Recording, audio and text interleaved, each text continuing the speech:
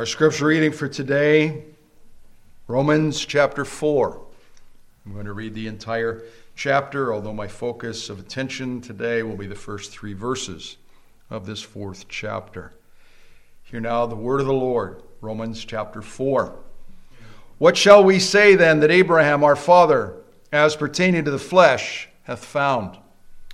For if Abraham were justified by works, he hath whereof to glory, but not before God. For what saith the Scripture? Abraham believed God, and was counted unto him for righteousness.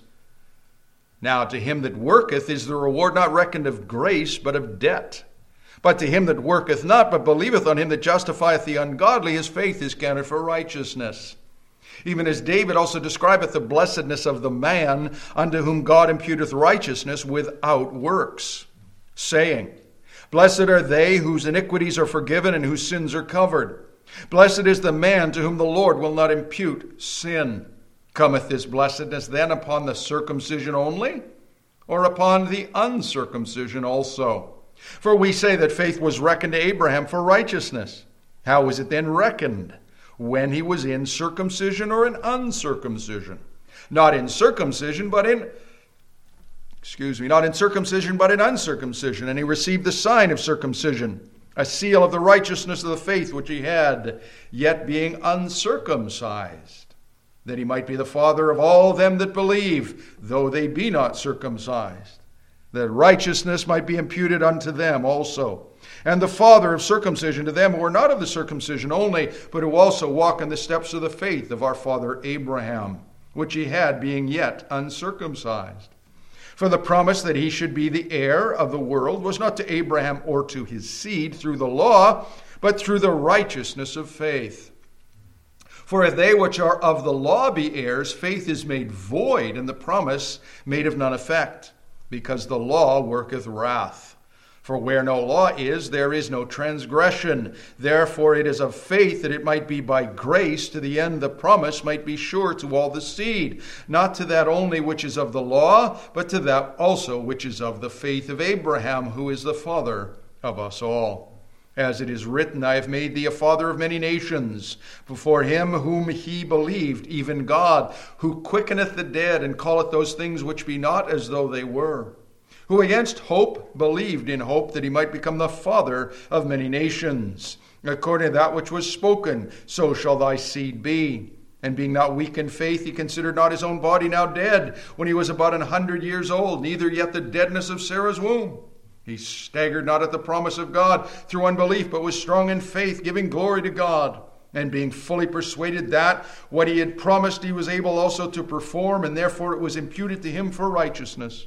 Now it was not written for his sake alone that it was imputed to him, but for us also, to whom it shall be imputed, if we believe on him that raised up Jesus our Lord from the dead, who was delivered for our offenses, and was raised again for our justification. May you know that blessing, even in the reading of his word today. You may be seated.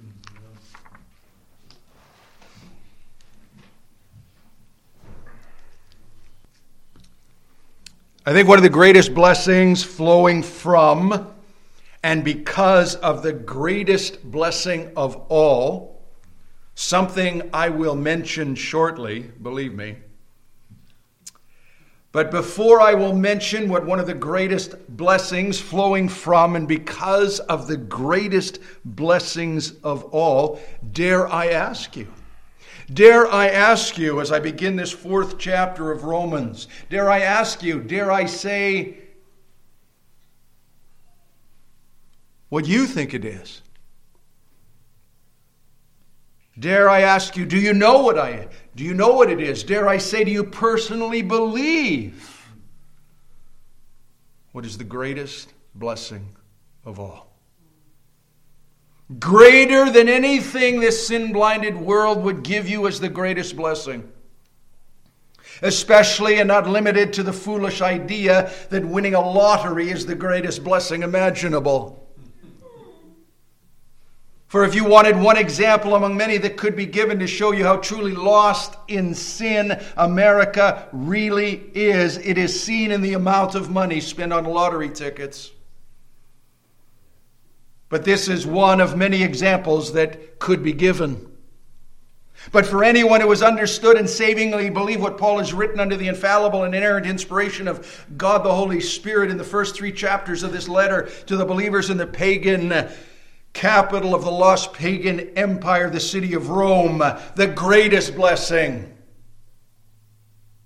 The greatest blessing is God's sovereign gift of saving faith and repentance in the biblical and saving gospel of the Lord Jesus Christ. May you be able to personally confess this glorious truth because you know the blessing of this greatest of all gifts from God to those Christ died for, because you have personally come to see and confess and understand the confession that the Apostle Paul writes to his brother in the Lord Timothy, who I do not doubt would confess the same thing if you had been able to ask him. 1 Timothy 1:15, this is a faithful saying and worthy of all acceptation, that Christ Jesus came into the world to save sinners, of whom I am chief. That God would save a wretched, hell-deserving sinner like I am. Amazing grace. Amazing love. Amazing pity. But I think in addition to this greatest of blessings, true personal saving belief in the one and only saving gospel of God that Paul has been meticulously describing and defended after declaring what he does back in Romans chapter 1, verses 16 and 17, the 2 verses that introduce the truth of why the saving gospel of God is mankind's only hope of acceptance with the living, true, and only Lord God of the Scriptures. For I'm not ashamed of the gospel of Christ. Why? For it is the power of God unto salvation to everyone that believeth, to the Jew first and also to the Greek. For therein is the righteousness of God revealed from faith to faith, as it is written, the just shall live by faith. But one of the greatest blessings, in addition to the amazing free and sovereign gift of God's redeeming love that flows from and is an effect in the new life of someone for whom Christ died, is something that is not only a great blessing, but also a great challenge. Is it the greatest challenge to the true, redeemed, and saved child of God, declared by the words of the Apostle Paul to the believers in Philippi, chapter 2, verses 12 and 13 of his letter from God to them and all true believers until Christ returns. Wherefore, my beloved, as ye have always obeyed, not in my presence only, but now much more in my absence, work out your salvation with fear and trembling. Why? Verse 13, for it is God which worketh in you both to will and to do of his good pleasure. Believer, have you faced the awesome truth that once the Lord God has brought you from spiritual death to new spiritual life in Christ Jesus through regeneration, he can and he does begin to work in you? He begins to work in you that which is well-pleasing in his sight. But what is it that Almighty God works in you, believer, that is well-pleasing in his sight? What is well-pleasing in the sight of the living, true, and only God? That he works in you by his grace and the power of his Spirit. 2 Corinthians 10, verses 3 to 5. For though we walk in the flesh, we do not war after the flesh. For the weapons of our warfare are not carnal, but mighty through God, to the pulling down of strongholds, casting down imaginations, and every high thing that exalteth itself against the knowledge of God, and bringing into captivity every thought to the obedience of Christ. And having in a readiness to revenge all disobedience when your obedience is fulfilled. God's good pleasure is to work the perfect image of his beloved and only begotten Son in those he died for. A work that begins at regeneration and will be concluded at your glorification when you die or the Lord Jesus Christ returns. But how is this amazing work of redeeming love seen in the new life of someone for whom Christ died? Well, here again, what Paul says in verses 5 and 6 of 2 Corinthians 10. Casting down imaginations and every high thing that exalteth itself against the knowledge of God, and bringing into captivity every thought to the obedience of Christ. and having in a readiness to revenge all disobedience when your obedience is fulfilled. I'll try to illustrate what Paul is gloriously teaching here in 3 ways. First, did Jesus ever think anything that his heavenly Father would have disapproved of? Perish the thought. Perish the thought. Have you? Have I? Have you ever thought something that you could say, God, how can I have such a God-dishonoring thought? Lord, have mercy on me, a sinner.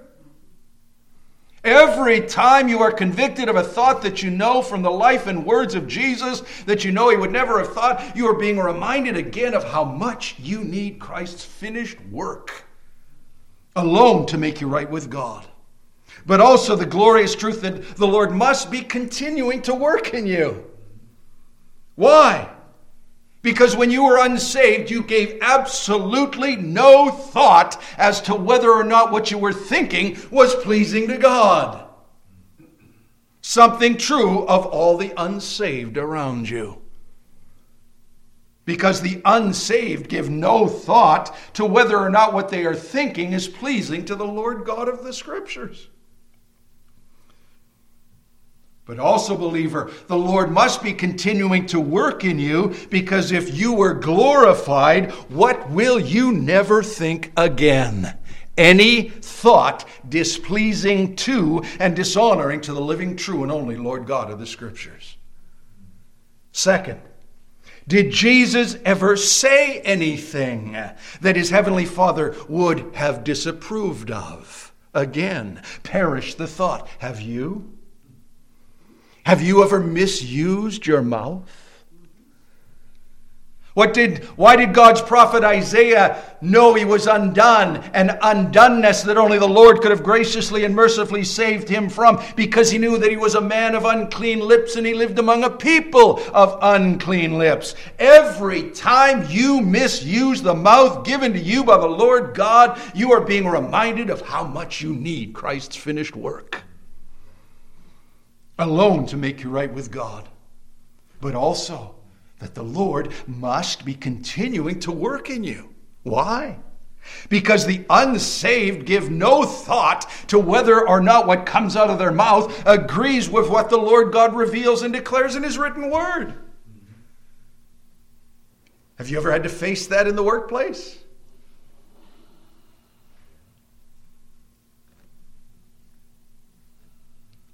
They don't care about how they use their mouths. How many truly saved sinners who were former teachers and promoters of the demonic lie of evolution are now ashamed of their teaching such a God-dishonoring, man-demeaning teaching, and grieve for the number of people they taught this lie of the devil to. But praise and thank God, believer, for every time you are convicted of misusing your mouth in a way that you could never see your blessed Lord and Savior doing. Why? Because the Lord must be continuing to work in you. Because if you are glorified, what will you never do? Speak a sinful word again. No words displeasing and dishonoring to the living, true, and only Lord God of the Scriptures. Third, did Jesus ever do anything with his physical body that would have displeased and dishonored his heavenly Father? Again, perish the thought. Have you? Have you? Every time you do, you are convicted of doing something, you are being reminded of how much you need the penal substitutionary death of the Lord Jesus Christ alone to make you right with God, but also the glorious truth that the Lord must be continuing to work in you. Why? Because the unsaved don't care about whether or not they're using the bodies that God has given them and belongs to God and not them. The unsaved could care less about whether or not they're using the gift of their body from God in a way that honors and glorifies God. But also, believer, the Lord God must be continuing to work in you what is well-pleasing in His sight. Why? Because when you are glorified, what will you never do again? You will never use your new resurrection and glorified body in any way that dishonors the living, true, and only God, who has graciously and mercifully given it to you because of the finished work of Christ for His glorified bride, made up of redeemed and glorified sinners from every tribe and people and language and tongue throughout time. Salvation is of the Lord. For after the Lord regenerates a sinner for whom Christ died, He is able to begin and does begin conforming him or her to the image of His beloved and only begotten Son, because He is able to do this because the sinner for whom Christ died is now justified in His sight by faith alone in the finished work of Christ alone. What is called sanctification is the work of God begun in the justified life of the sinner for whom Christ died that will be finished in glorification. When you're a glorified believer at your death or the return of Christ, think of it. You will never think anything. You will never say anything. You will never do anything that is not pleasing to God. And a display of love towards Him and all those redeemed by His amazing grace and mercy to enjoy the holy presence of God forever in the new heavens and the new earth. Now, by now, it would not surprise me. You were saying, what do these glorious truths and realities have to do with the fact I'm beginning a new chapter in Paul's letter to the believers in Rome, especially Romans chapter 4? The letter where Paul has been meticulously guided by God the Holy Spirit to write what he has written so that true confessing believers in the Lord Jesus Christ will have until the Lord returns to receive His glorified and perfected bride to Himself, dare I say, an exhaustive and complete declaration and defense of the one and only saving gospel of the living, true, and only God. Why have I introduced this 4th chapter of Romans in this way? Well, let me put the reason I have in the form of a question. And before I ask this question, don't just consider the times that you are presently living in and through, because you are living in and through them. For the time is coming, apart from the return of the Lord, that your believing sojourn in this dying world will end. And when this takes place, you will realize on a level incomprehensible now how important bringing every thought into the obedience of Christ is when you see Him as He is. But don't just consider the sin-warped and ruined times you are living in and through. But consider for a moment, what were the conditions that the believers in the pagan capital of the pagan Roman Empire were living in and through? Because they're not with us today. They're with their Lord and Savior. What were their conditions? Because, let's be honest, we have our sports temples. We do. We have our sports temples where men and sadly women are physically and mentally damaged for the entertainment of the masses in things like professional football, boxing, and mixed martial arts. But what did the believers in 1st century Rome know about? The 1st century believer had the Colosseum, where the masses were entertained with gladiatorial competitions, not just where the loser was counted out, but unto death. A bread and circus entertainment system that would eventually use confessing believers in Christ to keep the bloodlust lost residents of Rome entertained. Yet into this stronghold of Satan,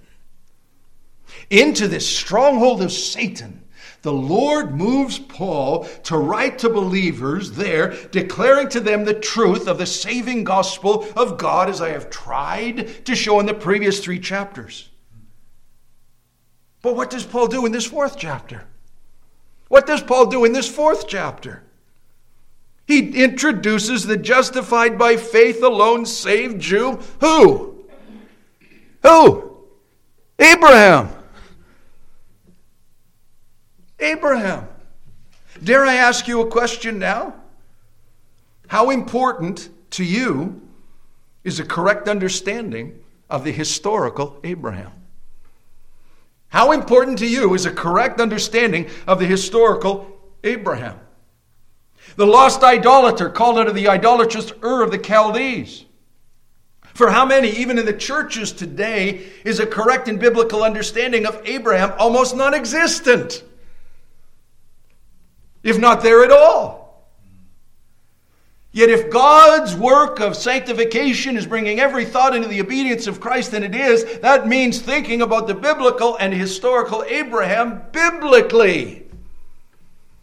Abraham is not introduced at the end of the 11th chapter of Genesis in the following chapters because Moses needed a certain number of words and chapters to please his publisher.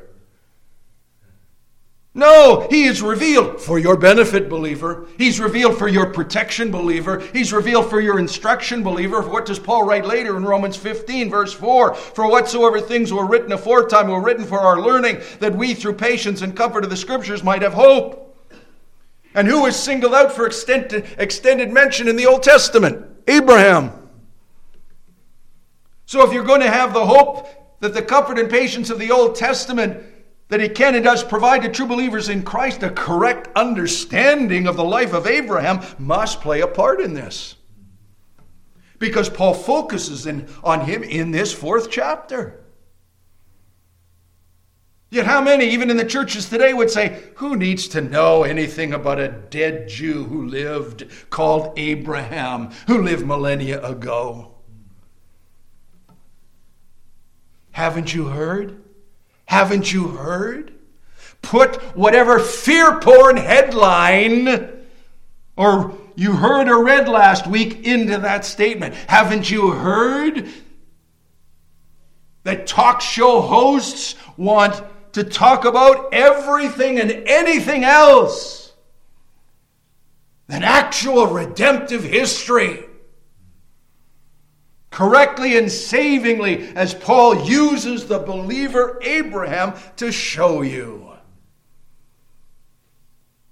Preacher, who has time to correctly think about Abraham when the price of heating oil and electricity is sucking up my disposable income so I can't buy another lottery ticket? What am I about to do today? I'm about to start today my attempt and desire to rightly divide this 4th chapter of Romans, in which Paul refers to Abraham 7 times. 7 times out of the 9 times he refers to Abraham in his letter to the believers in Rome. Abraham is referred to 69 times in the New Testament.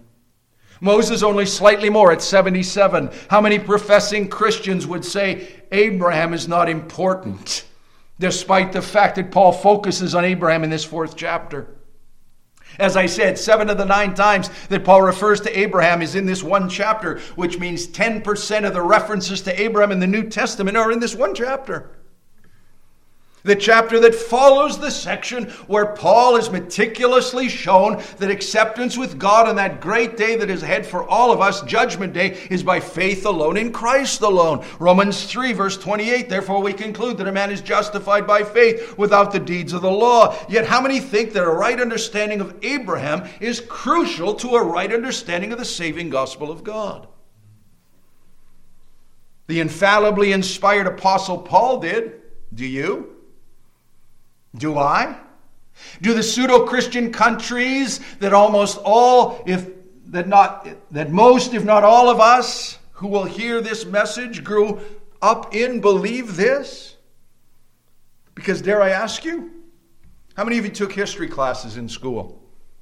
Oh, your hands are going up. Good. How many of you took history classes in school? How many of you were even taught that a man with the name of Abraham existed? How many of you were taught the mythical story of man's descent from apes? Yet what do you see in this 4th chapter of Romans? Paul not only introducing Abraham, but using the historical Abraham to further show and prove the truth of justification by faith alone in the finished work of Christ alone. Even though the apostate false Roman Catholic Church, an increasing number of false evangelicals, will seek to deceive who knows how many by teaching that Paul and James contradict one another rather than reinforce the truth that they are both teaching. Truth that I will address and mention more than once as I proceed through this 4th chapter and seek to rightly divide it, because Scripture cannot contradict Scripture.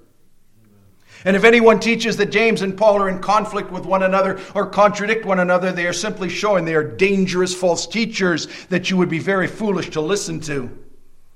Which is why you have Paul pronouncing his anathemas against such false teachers, like those who were seeking to deceive and mislead the churches in Galatia, modern-day Turkey, Galatians 1, verses 8 and 9. But though we or an angel from heaven preach any other gospel unto you than that which we have preached unto you, let him be accursed. As we said before, so say I now again, if any man preach any other gospel unto you than that which ye have received, let him be accursed. For the absolutely last thing that James is doing by referring to Abraham the way he does is to contradict or conflict with what Paul declares about Abraham in this 4th chapter of Romans. For there are no contradictions in the Bible. There are no paradoxes in the Bible. They only exist in the minds of unsaved men or believers who are grieving the Holy Spirit, showing that they're allowing their remaining fleshly mind to fight against the work of the Spirit in their understanding of the saving gospel of God. Because no one on Judgment Day who is accepted by God on that great and awesome day is going to be confessing that they're being an elect sheep or a confessing sheep or an accepted sheep is because of the finished work of Christ and something they have done. Truth seen in the life of the one that Paul focuses your attention on in this 4th chapter of Romans. Friends,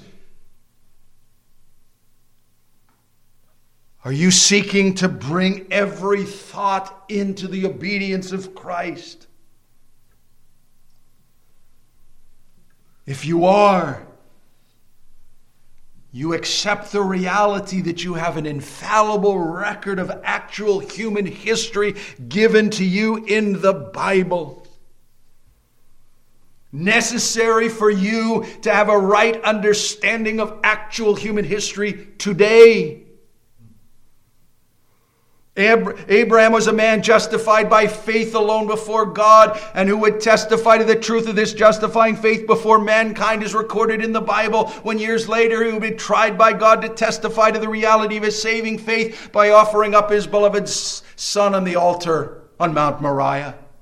Having come to the believing realization that God's promise to me is through Isaac, therefore even if he is trying my faith by telling me to offer up my beloved son Isaac on Mount Moriah, he must be able to raise him from the dead in order to fulfill that promise. Even as Abraham testified to Isaac, as recorded in Genesis 22, verses 7 and 8. And Isaac spake unto Abraham his father and said, My father. And he said, Here am I, my son. And he said, Behold, the fire and the wood, but where is the lamb for a burnt offering? And Abraham said, My son, God will provide a lamb for a burnt offering. Truth that Jesus would use to point to himself in John 8. Verse 56, Your father Abraham rejoiced to see my day, and he saw it and was glad. Friends, remember, when you are reading the Scriptures, especially the Old Testament, you are not reading a record of a tale told by an idiot full of sound and fury, signifying nothing, to quote Shakespeare's Macbeth. No, you are reading a record of God's plan of redemption in space-time history. What does Paul write at the end of this letter to the Romans? The verse I mentioned a few moments ago, Romans 15, verse 4, For whatsoever things were written aforetime were written for our learning, that we through patience and comfort of the Scriptures might have hope. For who does the Lord introduce you to in the only infallible book of human history that you have, after revealing to you human history in the creation of the universe, and the earth over the space of 6 historical days, not unknown ages, after revealing to you the creation of man, male and female, made in the image of God on the 6th day, after revealing to you the fall and rebellion of man in Genesis 3, after revealing to you the impact of the worldwide flood in Noah's day on the whole world, and Noah and his family in particular in chapters 6 to 9 of Genesis, after revealing to you the confusion of man's languages at the Tower of Babel and subsequent scattering of mankind, after all these historical events, who does your infallible human history teacher God introduce to you? Who? Abraham. He introduces you to Abraham, first called Abram, an idolater called by God out of the Ur of the Chaldees, who showed you he needed the saving mercy of God as much as you and I do by his attempting to protect himself twice by lying about Sarah being his wife. Even as the devil was attempting to thwart God's plan of redemption through this sinful stumbling of Abraham. But what does Paul do in Romans 4? He focuses on the truth that Abraham believed God with the corresponding glorious gospel reality. Verse 3 that I will return to. For what saith the Scriptures? Abraham believed God, and it was credited or counted unto him for righteousness.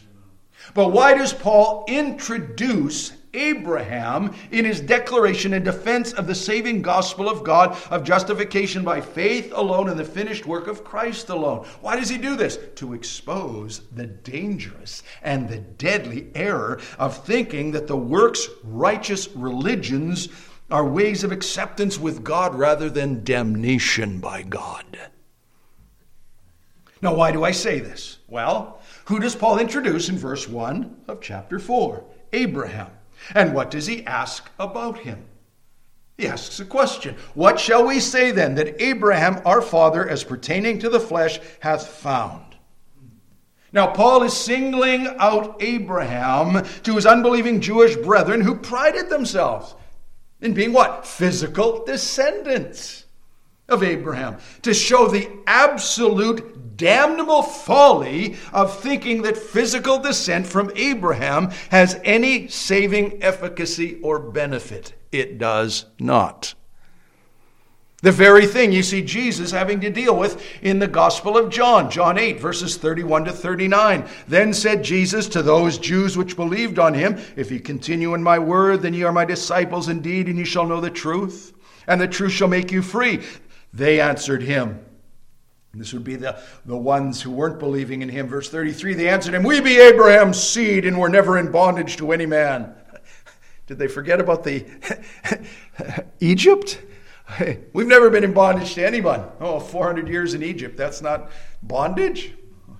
We've never been in bondage to any man. How sayest thou, ye shall be made free? Jesus answered them, Verily, verily, I say unto you, whosoever committeth sin is the servant of sin, and the servant abideth not in the house forever, but the Son abideth forever. If the Son therefore shall make you free, ye shall be free indeed. I know that you are Abraham's seed. He knew that they were descendants of Abraham, but ye seek to kill me, because my word hath no place in you. I speak that which I have seen with my father, and ye do that which ye have seen with your father. They answered and said unto him, Abraham is our father. Jesus saith unto him, If you were Abraham's children, ye would do the works of Abraham. They would be believing on the Lord Jesus Christ. Abraham testified to his need of a sinless substitute, as Jesus would declare later in this 8th chapter of John, a verse I referred to earlier, verse 56, Your father Abraham rejoiced to see my day, and he saw it and was glad. Yet his physical descendants, who Jesus is speaking to, would kill him, rather than testifying to their absolute need of him.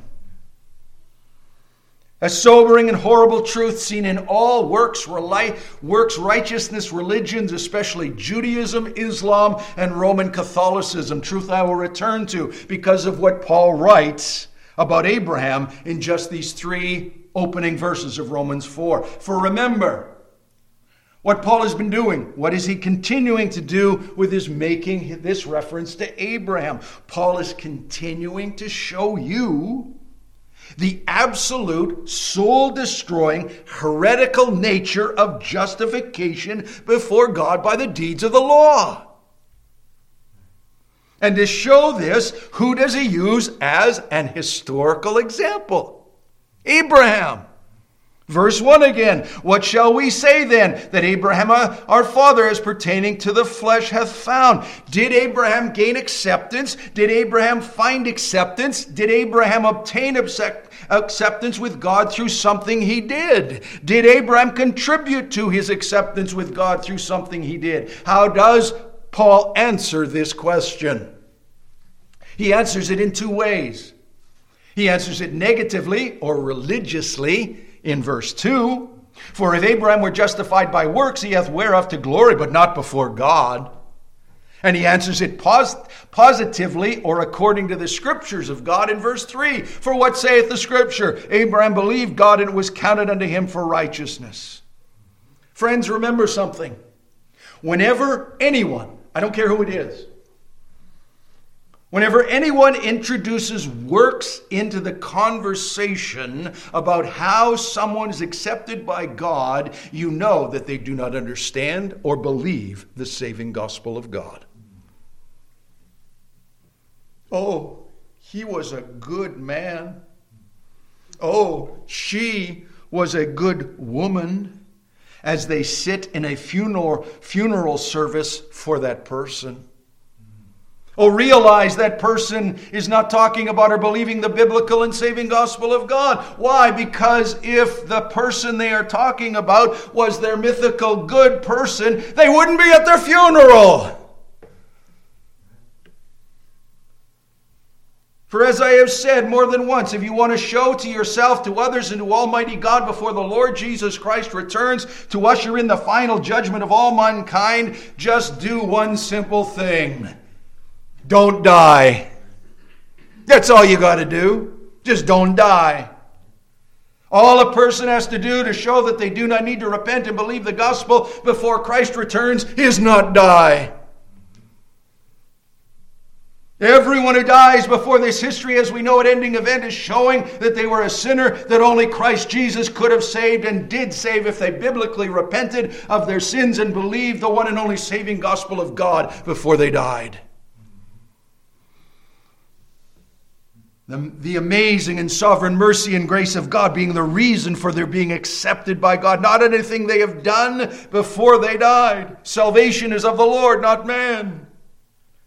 But how many have died? How many have died denying their need to repent of their sins and believe the one and only saving gospel of God because they deceive themselves and others at the funerals of a dead loved one by saying he was a good whatever. She was a good whatever. Totally ignoring the truth that the wages of sin is death, but the gift of God is eternal life through and because of Jesus Christ our Lord, for those who are believing alone on him for acceptance with God. The wonder of the saving gospel of God is the one who did nothing worthy of death, was willing to die in order to be the sinless substitute for every one of his sinful people who deserve to suffer the second death in the lake of fire, but will not because of his death for them. 2 Corinthians 5:21, for he hath made him to be sin for us, who knew no sin, that we might be made the righteousness of God in him. So what is Paul doing in Romans 4? He is using the example of Abraham, the one that his proud, lost, religious Jewish brethren were foolishly using their physical relationship to deny their absolute need to believe the saving gospel of God, of justification before God by faith alone in the finished work of Christ alone. Is justification by the works of the Lord something that Abraham can be used for to justify and endorse this false, soul-damning belief? No. Why? Verse 2. Verse 2, for if Abraham were justified by works, he hath whereof to glory, but not before God. But not before God. Now here, in addition to Romans 6, is where you see that Paul and James are in agreement. For James is not dealing with justification before God. That is, giving evidence of having been accepted by God by faith alone. James is dealing with whether or not a person who professes to believe in God has a right to rejoice in this truth before men, but not before God. For James is warning hypocritical false believers who talk about believing in God and His saving gospel, but give no evidence of having truly done so by a changed life.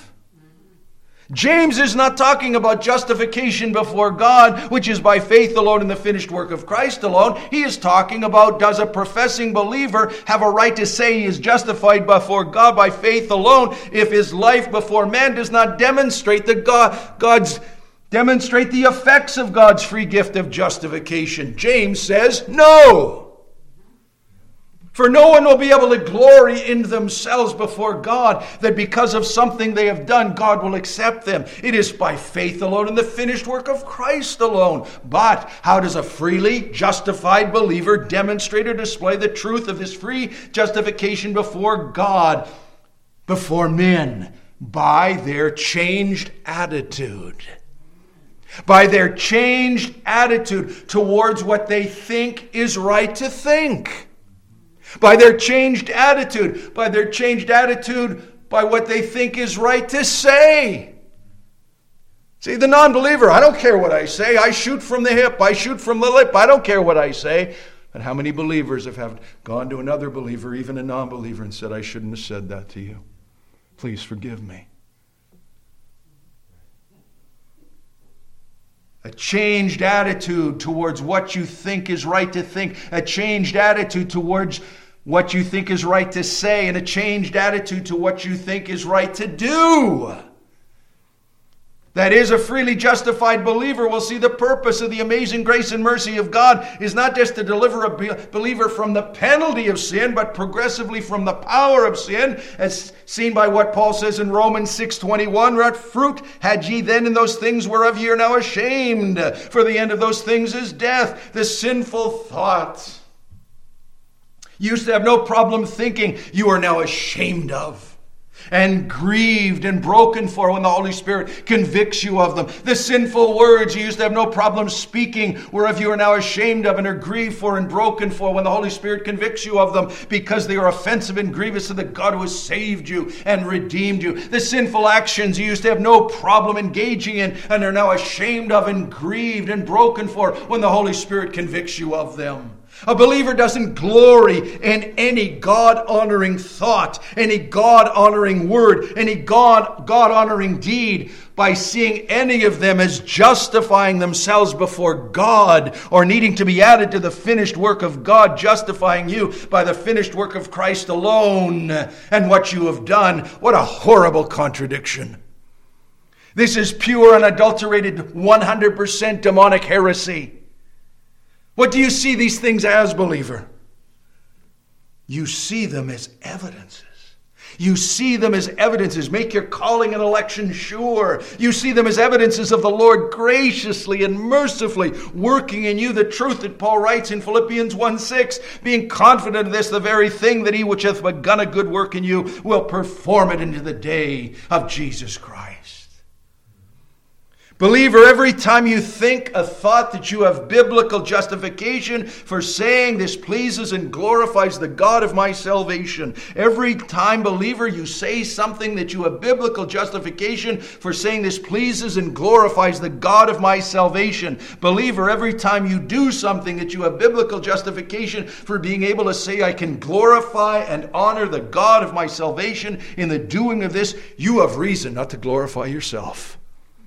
You have reason not to glorify yourself, not to foolishly and dangerously think that these contribute to your being made right with God. But all these are evidences of your having been made right with God by faith alone, and are reasons to praise and thank the Lord for every single one of them. For without his having begun his good work in you through his sovereign regeneration and justification of you through the finished work of Jesus Christ alone and his cross of penal substitution, you would never have desired to think, say, or do anything pleasing to the living, true, and only Lord God. For you came into this world with a mind at enmity with God.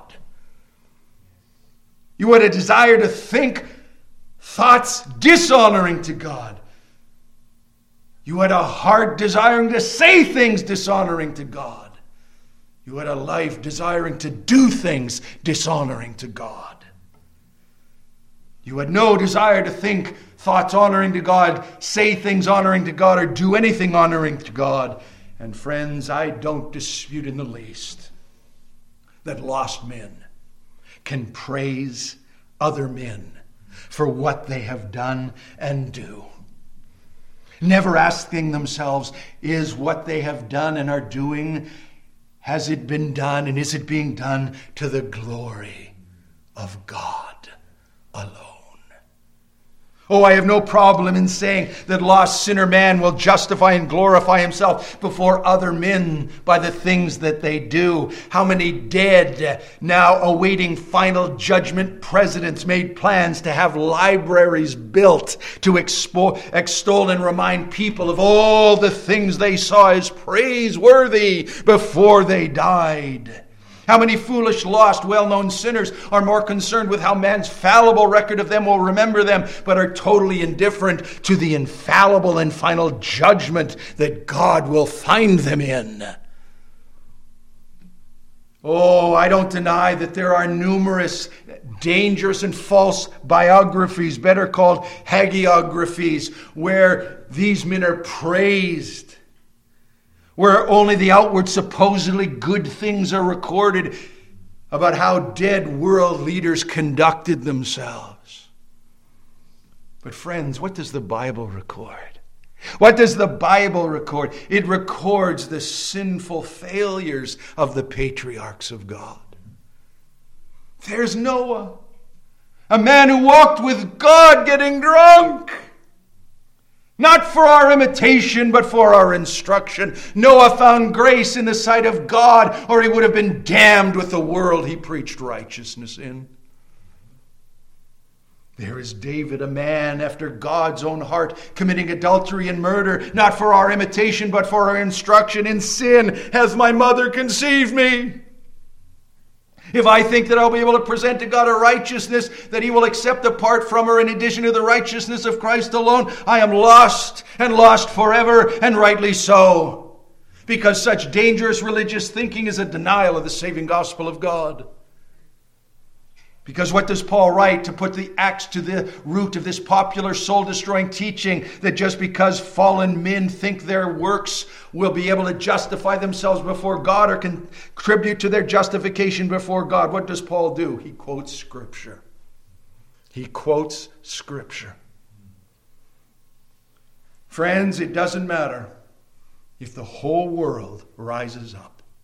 It doesn't matter if the whole world rises up and denies the truth of justification by faith alone. If the whole world rises up and gets angry at the truth of justification by faith alone, even persecutes unto death those who hold forth the truth of justification before God by faith alone, none of these foolish things will change the truth of what the Scriptures declare as to how Abraham and all true confessing believers in the saving gospel of God are accepted by God today, tomorrow, forever, and on Judgment Day by faith alone in the finished justifying work of Christ alone. Verse 3, for what saith the Scripture? Abraham believed God, and it was counted unto him for righteousness. It was credited to his account for righteousness. It was imputed to his account for righteousness. If I dare put it this way, Abraham was showing by God's gift of saving faith or belief to him that his name had been written down in the Lamb's book of life from all eternity. Truth that he testified to, having by faith years later when he was willing to offer up his only son Isaac on Mount Moriah. Abraham was showing years later that his believing God years before was a true and saving belief by offering up Isaac. Not that his offering up Isaac added anything to or contributed anything to the fact that he had already been justified before God by faith alone. Because if you were able to ask Abraham when he was coming down from that mountain Abraham did what you just did on Mount Moriah, willingly offering your son. Did that add to or contribute to your being made right with God? He would have said to you, "Get behind me, Satan. Get behind me, Satan."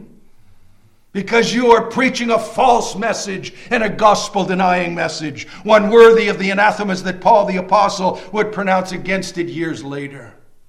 Again, Paul and James are not enemies, but friends.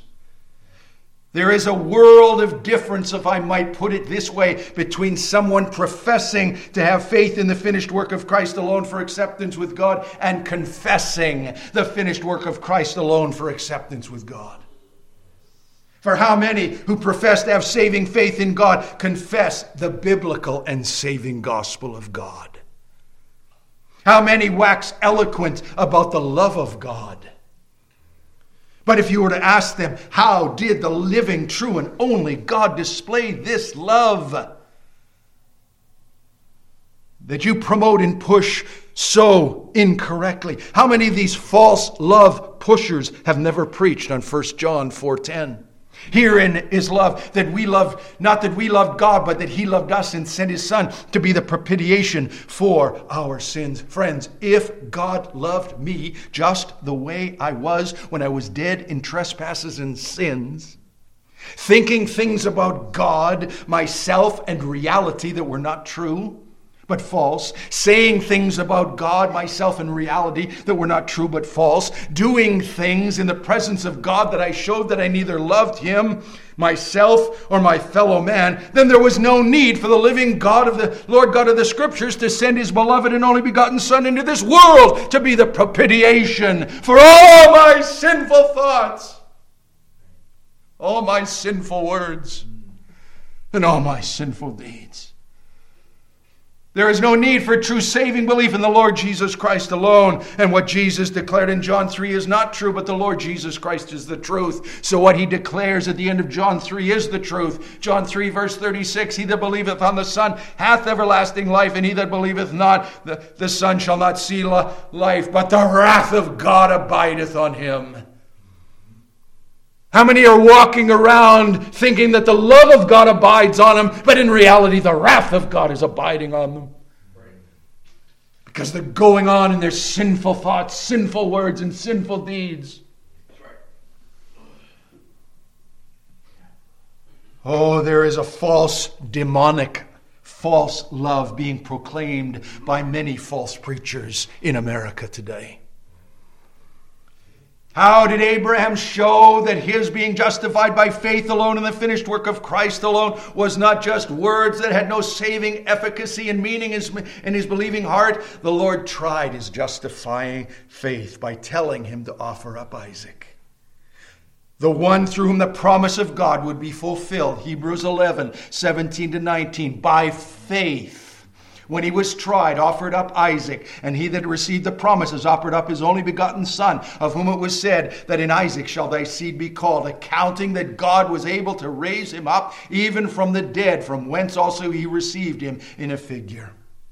James uses Abraham as an example, not to deny justification before God by faith alone, but to illustrate the fact that the Lord will try that faith to display it being true justifying faith.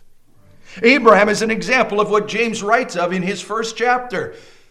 James 1, verses 2-4. My brethren, count it all joy when ye fall into divers temptations or trials, knowing this, that the trying of your faith worketh patience. God, let patience have her perfect work, that ye may be perfect and entire, wanting nothing. Abraham was adding nothing to God's sovereign justification of him by faith alone when he willingly offered up Isaac. He was testifying to having been justified by faith alone in the Lamb of God, the Lamb that God would provide. Even as Abraham testified as he was walking up that mountain. And friends, who can measure the joy? Who can measure the joy that Abraham must have had coming down that mountain? Having seen the truth that what Abraham professed, God will provide. He did provide. He did provide. My Savior provided the Lamb.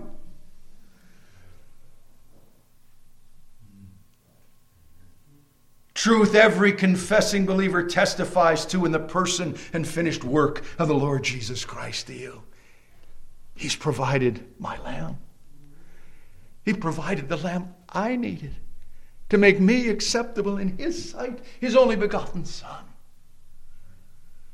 The Lord has provided the lamb that I need to make me fit to meet God, His beloved and only begotten Son. Now, Paul will go on to reinforce this truth in the example of the biblical Abraham, and not the false Abraham so popular in the saving religions of man today. Now, what do I mean by this as I close? What do I mean by this as I close? Believer, praise and thank God for Him moving upon the mind of the Apostle Paul to write about the historical Abraham, the biblical Abraham, the justified by faith alone Abraham in this chapter. Why do I say this? Because what are the three world religions of man who dare to misrepresent and misuse the biblical Abraham in their soul-destroying, God-denying, gospel-denying religions? World religions that you would have to be addicted to cat videos never to have heard anything about in this world today. Yet every one of them shows by what they preach and teach that they are dishonoring this man of faith, Abraham. What three world religions am I referring to? All of which libel and slander the biblical Abraham. Libel is something written about a person that is not true. Slander is speaking something about a person that is not true. What world religions of mankind libel and slander the biblical Abraham by teaching that justification before God is not by faith alone in the finished work of Christ alone. How many of you have heard of Judaism? How many of you have heard of Islam? How many of you have heard of Roman Catholicism? Every one of these soul-destroying, gospel-denying religions, both in their public teaching and written documents, libel and slander the biblical and believing Abraham and the saving gospel of God that he believed. For neither Judaism, Islam, or Roman Catholicism believe and teach what the scriptures of God teach and declare what Abraham believed. Abraham believed God, and it was counted unto him for righteousness. Friends, Paul is going to continue to use the believer Abraham to show you how important and unique the biblical and saving gospel of God is in comparison to all the soul-destroying, gospel-denying religions of men are, including Judaism, Islam, and Roman Catholicism. What are you believing today? What are you believing today? The saving gospel of God? The saving gospel of God that Abraham believed, or a soul-destroying religion of man, regardless of its name?